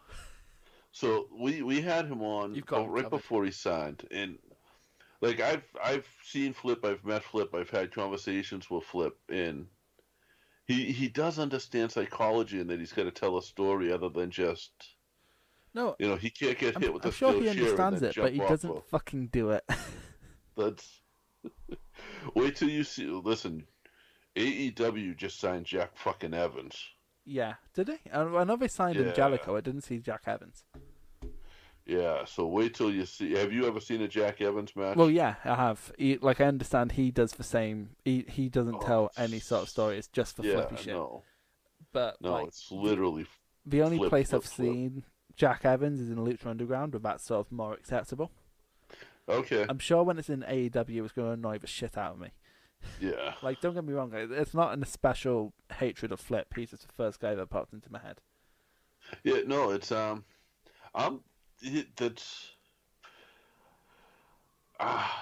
Flip is not on Neville's.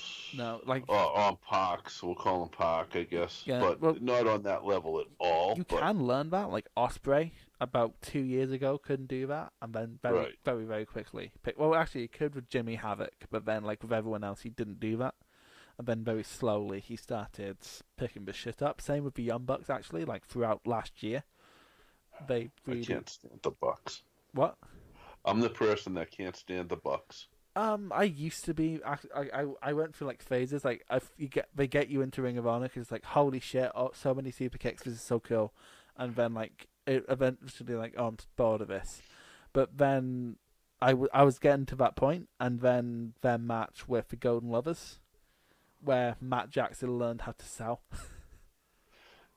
It was the super kicks that turned me off right away. But that thing is, they don't do it that often in New Japan. Like they'll do it like they'll do it a few at the end of the match, but like it's mostly a Ring of Honor thing. That super kick shit.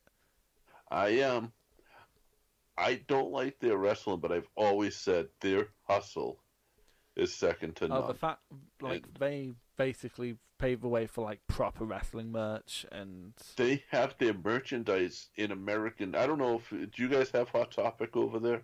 We have an equivalent, and it's called Pulp. That's what it's called. Pulp. Okay.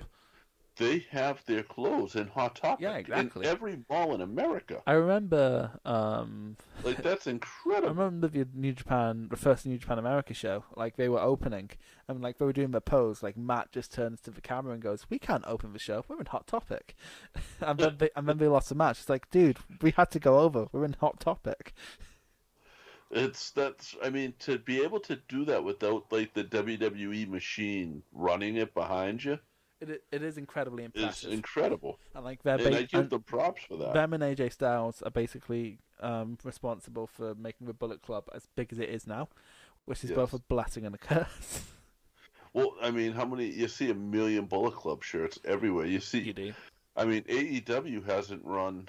They've run one show, so they're really. People say it all the time. They're a t-shirt company. Does All In count though? I count it. Yeah, kind of.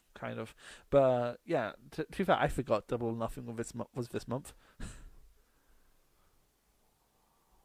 It is, huh? That's it. Is that this weekend? It's on. I don't know when it is. Hang on, I actually don't remember when. Yeah, I know it's coming up. Like it just got announced that AEW is going to be aired over here on ITV, which is like the biggest non-BBC thing. So they haven't told us. Yeah, they haven't announced going to be on here yet. They must have a TV deal. Like if they don't, yeah, they have said they do. They have said they. I'm guessing they haven't finalized it yet or something. But they definitely do have a national deal. What's funny is they're going to have a better TV deal here than Impact. Well, Impact don't get paid to put on their show, do they? Like, they just get a TV slot. They might now, but they're on such a small network.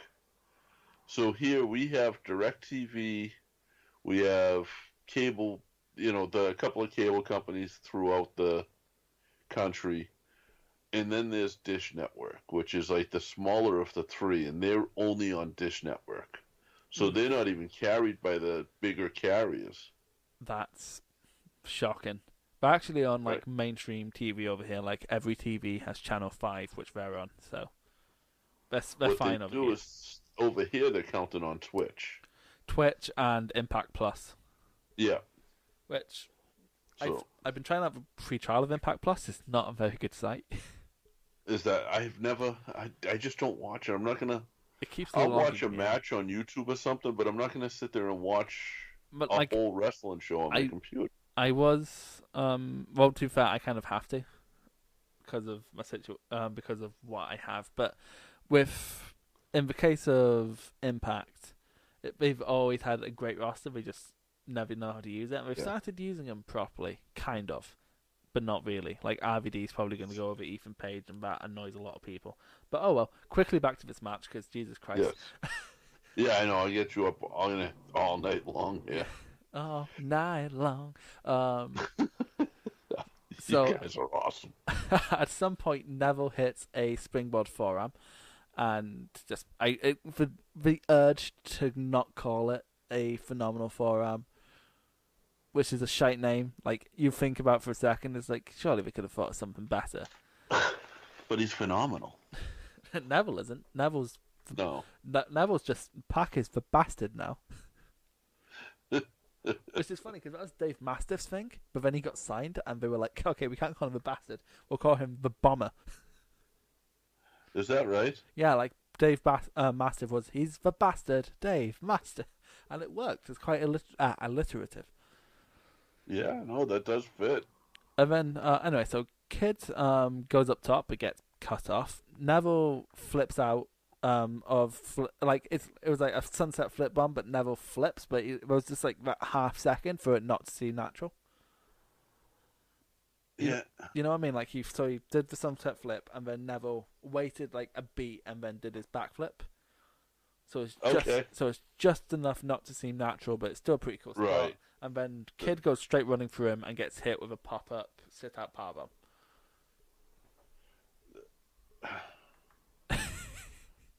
Yeah, I just heard you going, I feel you have words. That's the problem with the flippy stuff. Yeah. If it's not that half timed, a second, if the timing is off, it just doesn't look right and it sticks out. That's one thing I give Flip. He does have good timing with his flippy stuff. That's what the flippy shit. Yeah, that's the thing. You need perfect timing. Like, if Randy Orton did flippy shit, he'd be amazing because he has the best timing in all of wrestling. But yes. He absolutely does. Who is your favorite flyers right now, actually? Who's my favorite flyer? Yeah, give me your top 3 flyers. Don't be a smartass and say fucking some flyer you got given in the mall or something. No, I don't know. Actually, very quickly, legitimate question: do people who hand out flyers not hand you out flyers because they're intimidated by your size? No, because honestly, I've like canvas for gigs I've put on, and if someone like 7 foot tall walked past, I'd be like, "Hey, you could probably fucking neck me." People, I don't feel like they do. You're a gentle giant. Actually, not. I feel like they, and I hand out flyers and for wrestling events, and I sometimes feel like they take them from me because they feel they have to. Oh yeah, if someone your size came up to me, it's like, "Here, take a flyer." I'm like, "Yeah, mate, I'll take the flyer." No, what do you fly for wrestling shows? No. I do music business for uni, so I'm putting on like gigs and stuff. So like, need to get people through the door because otherwise I lose money. So that's big. Yeah, wrestling is much the same way. Yeah, except wrestlers either must get paid nothing or it must be so hard to turn a profit. But it's actually quite funny. So like, I'm not tall, but I'm 6 foot tall. Okay, that's tall. Don't patronize me, but so I pat you on the top of the head. I was about to make a reference, but you will not get it because it's such a British thing. Anyway, so I was in this nightclub in Edinburgh called Opium, and I was at the back with my mate, who's like, he's like 6'1". Okay. But like I'm slightly, he's really thin, so he doesn't look like someone who'd start a fight because I'm a bit more filled out. People think I want to fight people, which is not the case. Because Jesus Christ, I'd get my ass handed to me. But there was like a punching machine next to it. We were just standing there because there was a table to put our drinks. This fucking guy, he's like 5'6", comes up to me and goes, "Fucking, I bet I could beat you on that." I'm like, "You probably could. I'm a fucking wimp." He's like, "Oh man, you're a gentle giant." I'm like, "I'm not a giant, mate. Thanks." But oh well. Back to this match with 2 people we're taller than. It's always weird. That's. And no. Anyway, so both men springboard at the same time. Like, Neville goes up and then Kid follows him and gets a Russian leg sweep. Like, and basically they both just take a bump. Yeah, this whole match just didn't impress me. Did it not? I really enjoyed it. Yeah. Yeah, this is my match of the night. Oh, see. I think part of it's because I just love Neville. Oh, we forgot the original tangent. We had a tangent on a tangent. Your favorite flyers? I don't know. Like, I really...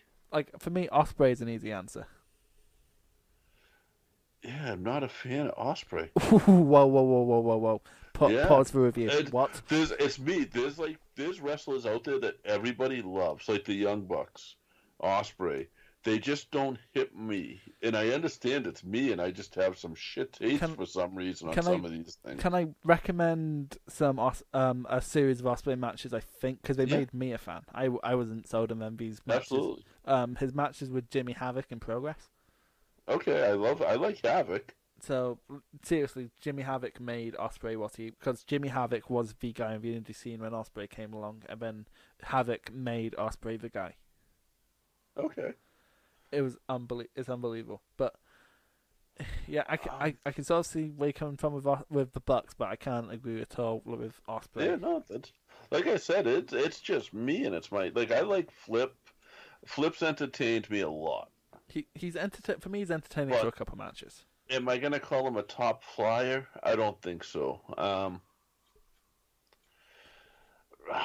To me, Rey doesn't really fly anymore, but I used to love Rey Mysterio's like WCW cruiserweight matches. His WCW stuff is amazing. Like when we were all three of us were in Blackpool for Takeover, and afterwards we were fucking just drinking in the hotel room, and Rob was just like, I wonder what the Nitro after Hogan turned heel was like. So we were like, fuck it, let's watch the Nitro after Hogan turns heel.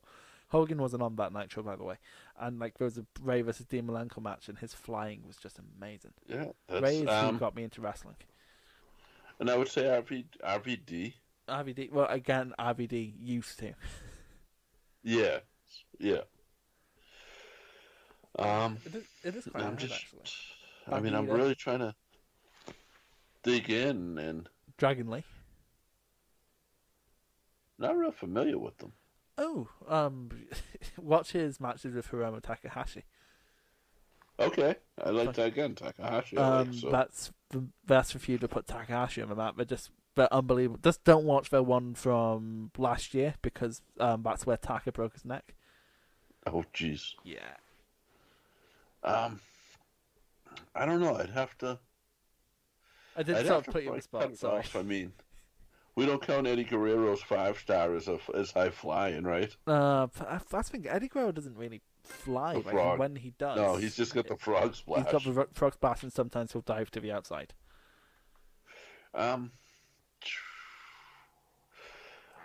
This is one of those things where I have my top 3 because I'm a compulsive weirdo, and I forgot not everyone's a compulsive weirdo. No, that's like, because for me it's like Phoenix, Osprey, and okay. I'll put Phoenix in there. Absolutely, Phoenix in there. Yeah, and I forgot my third one. Josh always tells me I'm a closet racist because like anytime I don't know who a lucha is, I just call them Rey Phoenix. To be fair. To be fair, like Rey Phoenix seems to have like the stereotypical modern day lucha. No, it's weird. Like AAA has a type of mask that everyone wears, and then CMLL has a type of mask that everyone wears. Yes, yeah, and that's what it is. The masks are also similar to me, but yeah, Rey Phoenix, absolutely. During Fantastica Mania for New Japan, like I just couldn't tell anyone apart because like they all have like the full face masks. And it started because somebody had that mask on, that same style of mask on, and that's where. So now the joke just turned into they're all. To be fair, when me and him were talking about doing this, and El Local was Rey Phoenix, and Josh knew exactly who I meant. That's amazing. So yeah, no, that's. Yeah, Rey Phoenix, absolutely. We seem to be an opposite where you don't like people who are popular. I really like people who everyone hates. Okay. Like, I love Taichi. Really? I fucking love Taichi. That's... Why? He is an amazing heel. Okay. So, you understand that you're not supposed to like him. Yeah. And he plays I understand that. And also, like, his match with Jeff Cobb, it wasn't like a stroke-style classic, but he played his role perfectly and got everyone over. And also, partly, it just really annoys Rob. Okay. And so every time I bring up a Tai Chi match comes up, you can just hear his voice audibly go down in the hope that I'm not excited to talk about Tai Chi. I do the same once in a while when I'm trying to troll. But like the one thing that I really like that everybody hates, and I honestly like this, and people think I'm trolling because I'll troll, is Daniel Bryan's wooden belt. Oh, the hemp belt. Yes, I love it. I fucking love the hemp belt. All right, thank you.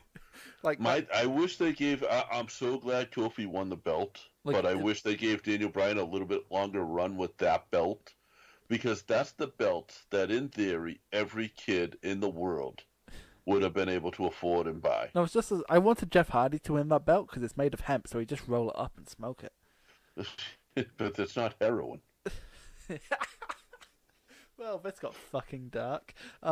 Anyway, so sorry. Kid catches a jumping nothing. Well, like, there's a lot of this on the show actually, where people were going to jump into clearly nothing to set up a surprise spot. But like, problem is, if you're not doing an actual move, it isn't impressive because like nothing was happening. You just jumped. That's People still do this, and it's one of my biggest pet peeves in wrestling. Yeah?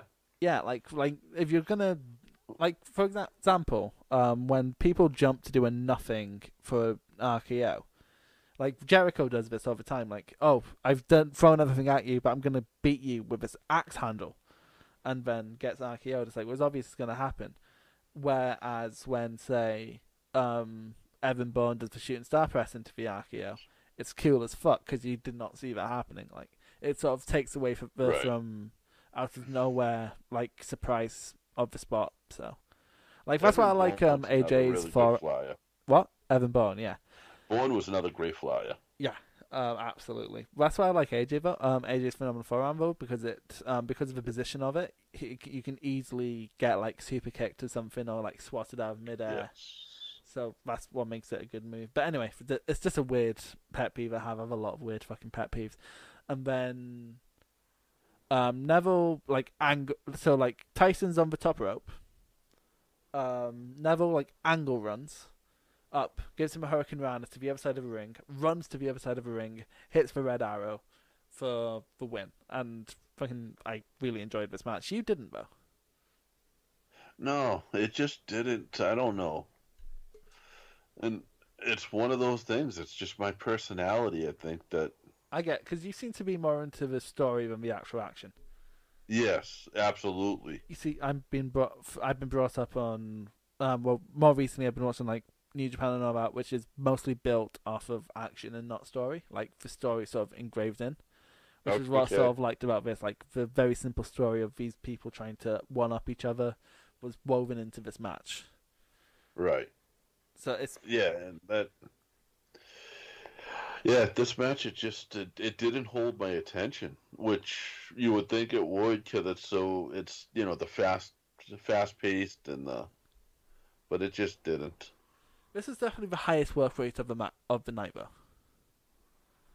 Probably, yeah. Yeah, the problem is, some of the spots did not make sense. Like, again, the running up for the Russian leg sweep, well, in theory, cool. Both men just took a bump.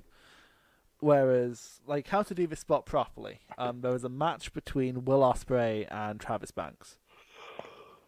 And, you know Travis Banks' slice of heaven kick? Like, the... Yes. thing.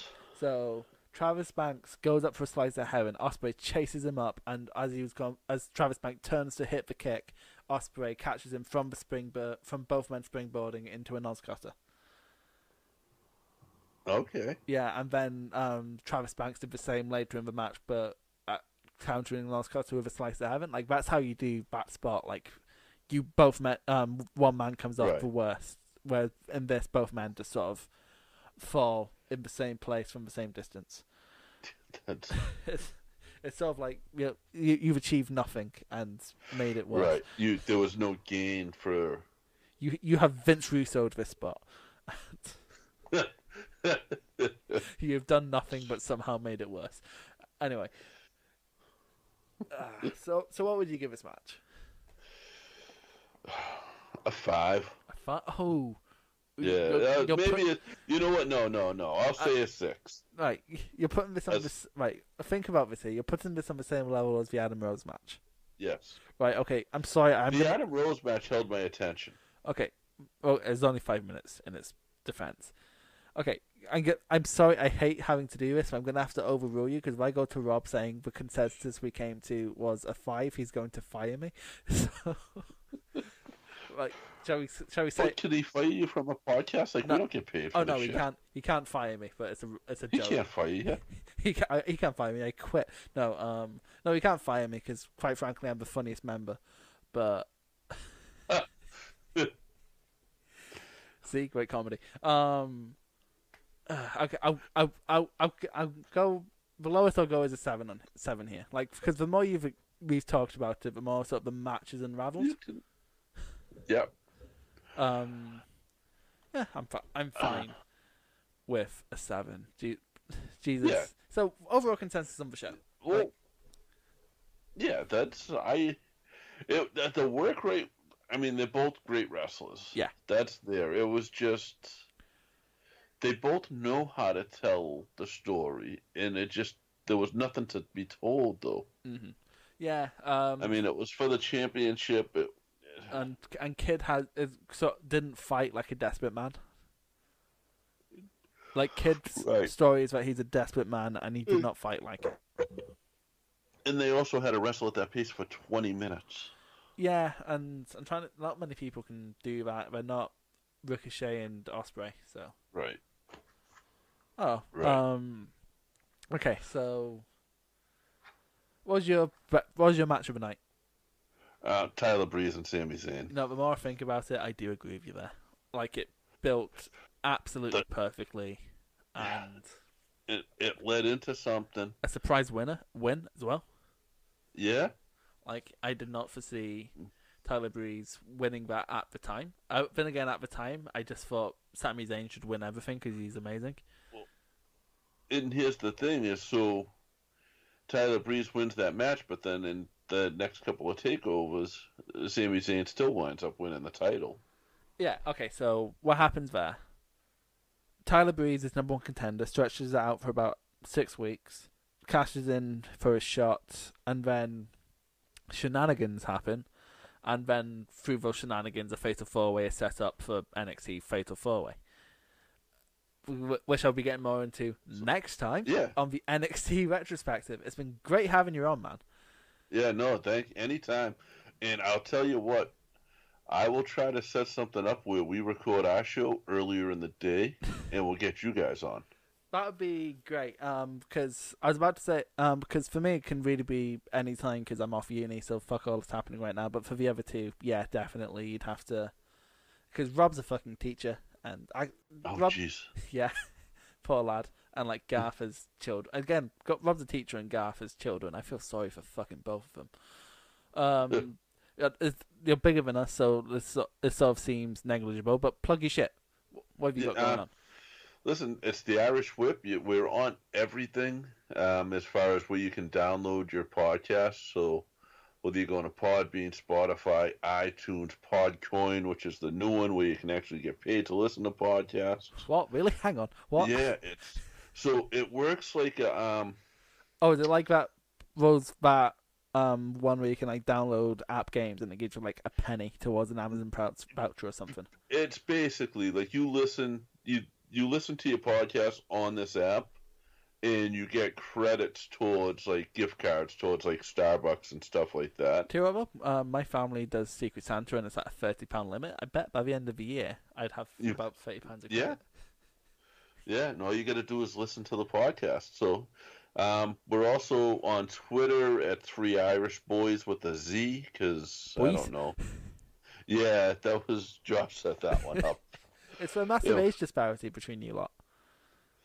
No, I mean, Josh is...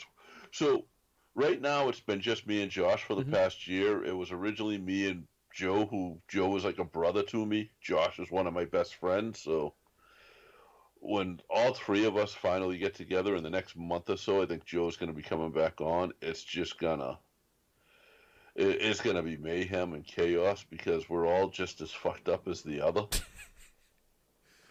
But it's, like... Joe doesn't watch any wrestling now. I watch very little wrestling. I watch NXT, and that's the only one I'll go out of my way to watch at this point. Garth's the same. He only watches Impact. What's that? Oh, okay. He only watches it, which is weird. Like that's a weird line in the sand to draw. It's like I will only watch Impact. And Josh watches absolutely everything he can. You see, that's we have a sort of similar dynamic where I watch New Japan and NXT. Rob watches main roster and New Japan, and Garth watches Impact. So we just sort of have everything stacked in that way. And it's like I'm very old school. Josh likes a lot of the newer stuff, and Joe is sort of like me as far as what he likes, but his mind is more screwed up than anyone else's. Don't like me and on the last podcast, me and Garth talked about exchanging of like bodily fluids and how you would come to discover that turns you on. Yeah, and we just have a lot of fun, and like I just recently, we're going to start re-releasing some of our older episodes from like 05 and 06 when we originally started, and we were horrible. But like the names back then that we got on were pretty big names. Like we had Devon Dudley. Yeah, Devon. Yeah, not Bubba. Was Bubba too big? Well, so we actually were not working with TNA like that. Like we had communications with TNA, and they just hooked us up with Devon one day. We had Sharkboy a few times. And how is Sharkboy to talk to? I need to know. Really cool. He's fun as hell. Like, I love the story of when that Sharkboy and Lava Girl comes out. He got like $750,000 from them because they infringed on his trademark. He wouldn't discuss the amount with us. Okay, that's speculation I've come across is for he wouldn't for legal reasons. Don't sue me, Shark. But I must being sued by Sharkboy. I mean, well, apparently he does sue people. Yeah, so. like, imagine if he just turned up in his mask. Oh, shell, yeah. Yeah, so, like, just finding a lot of that stuff, it's been kind of a trip listening to, and it's really brought me back into this, where it's like, all right, this is, like, I really love doing this. The podcast and stuff, and we just have fun. Like, it's me and Josh record on Wednesday nights, usually put it out on Thursday, and just have a blast, and that's great. Talk some shit. Because so many people who host podcasts just sound like they don't want to be there, and it's like, why make the effort to watch all of this wrestling, right? And have a schedule that you stick to, where you're meeting at least once like a week or once every 2 weeks, and you just sound fucking miserable. Yeah. And that's the thing is, like, if I want to take a week off, if we have somebody scheduled, I can take a week off, and I know Josh will handle it. Josh had to take yesterday off, and I actually recorded 2 weeks worth of shows last night. So yeah, that's what I like. That's what I like about having three of us is that like if one person's gone, we're not fucked. Yeah. Yeah, exactly, and it's because talking to yourself for an hour is just crazy. It's been more than an hour. Like the recording. Well, we're still going on right now. The recording is 1:56. We've went about as long as Takeover. Yes, to talk about Takeover and everything else though. But yeah, guys, I'm on Twitter at 3IrishBoys. We're on Facebook, The Irish Whip, and any way you can download your podcasts, give us a listen. These Podmania guys, you guys are insane. We're pretty cool. I've had a blast tonight. Thank you, brother. Absolutely. I'm going to have to say all this shit because otherwise Rob shouts at me. You can follow us on all the relevant podcast places like Stitcher and Spotify and Podbean and iHeartRadio. Oddly enough, we're somehow on iHeartRadio. You can follow Podmania at I don't know the socials. I don't run the socials. It tells you at the beginning of the card. What else? You can follow me on Twitter at CandyChris97. You can follow... I don't know why I'm going to say we can follow Rob and Garth. They're not fucking here. They don't get the plug. And... You guys need a Wayne. A what? You guys need a Wayne on the show. A Wayne? A Wayne? Wayne. As in like Wayne's World? Oh, right. I'm not sure if you know this, but like... the other two hate me because of the small amount of movies I have seen. Wayne's World is not one of the movies I've seen. Really? Oh man, you gotta fucking watch that. But it's the two main characters are Wayne and Garth. You know what? Garth is actually trying to make me start. Right, I'm going to end the podcast now because I've said all the right things. You've been listening to the Podmania Pro Wrestling Podcast. Follow us on Twitter at Podmania, Facebook at Podmania Podcasts, and YouTube and Instagram at Real Podmania. And check out the website podmania.co.uk. Until next time, wrestling fans.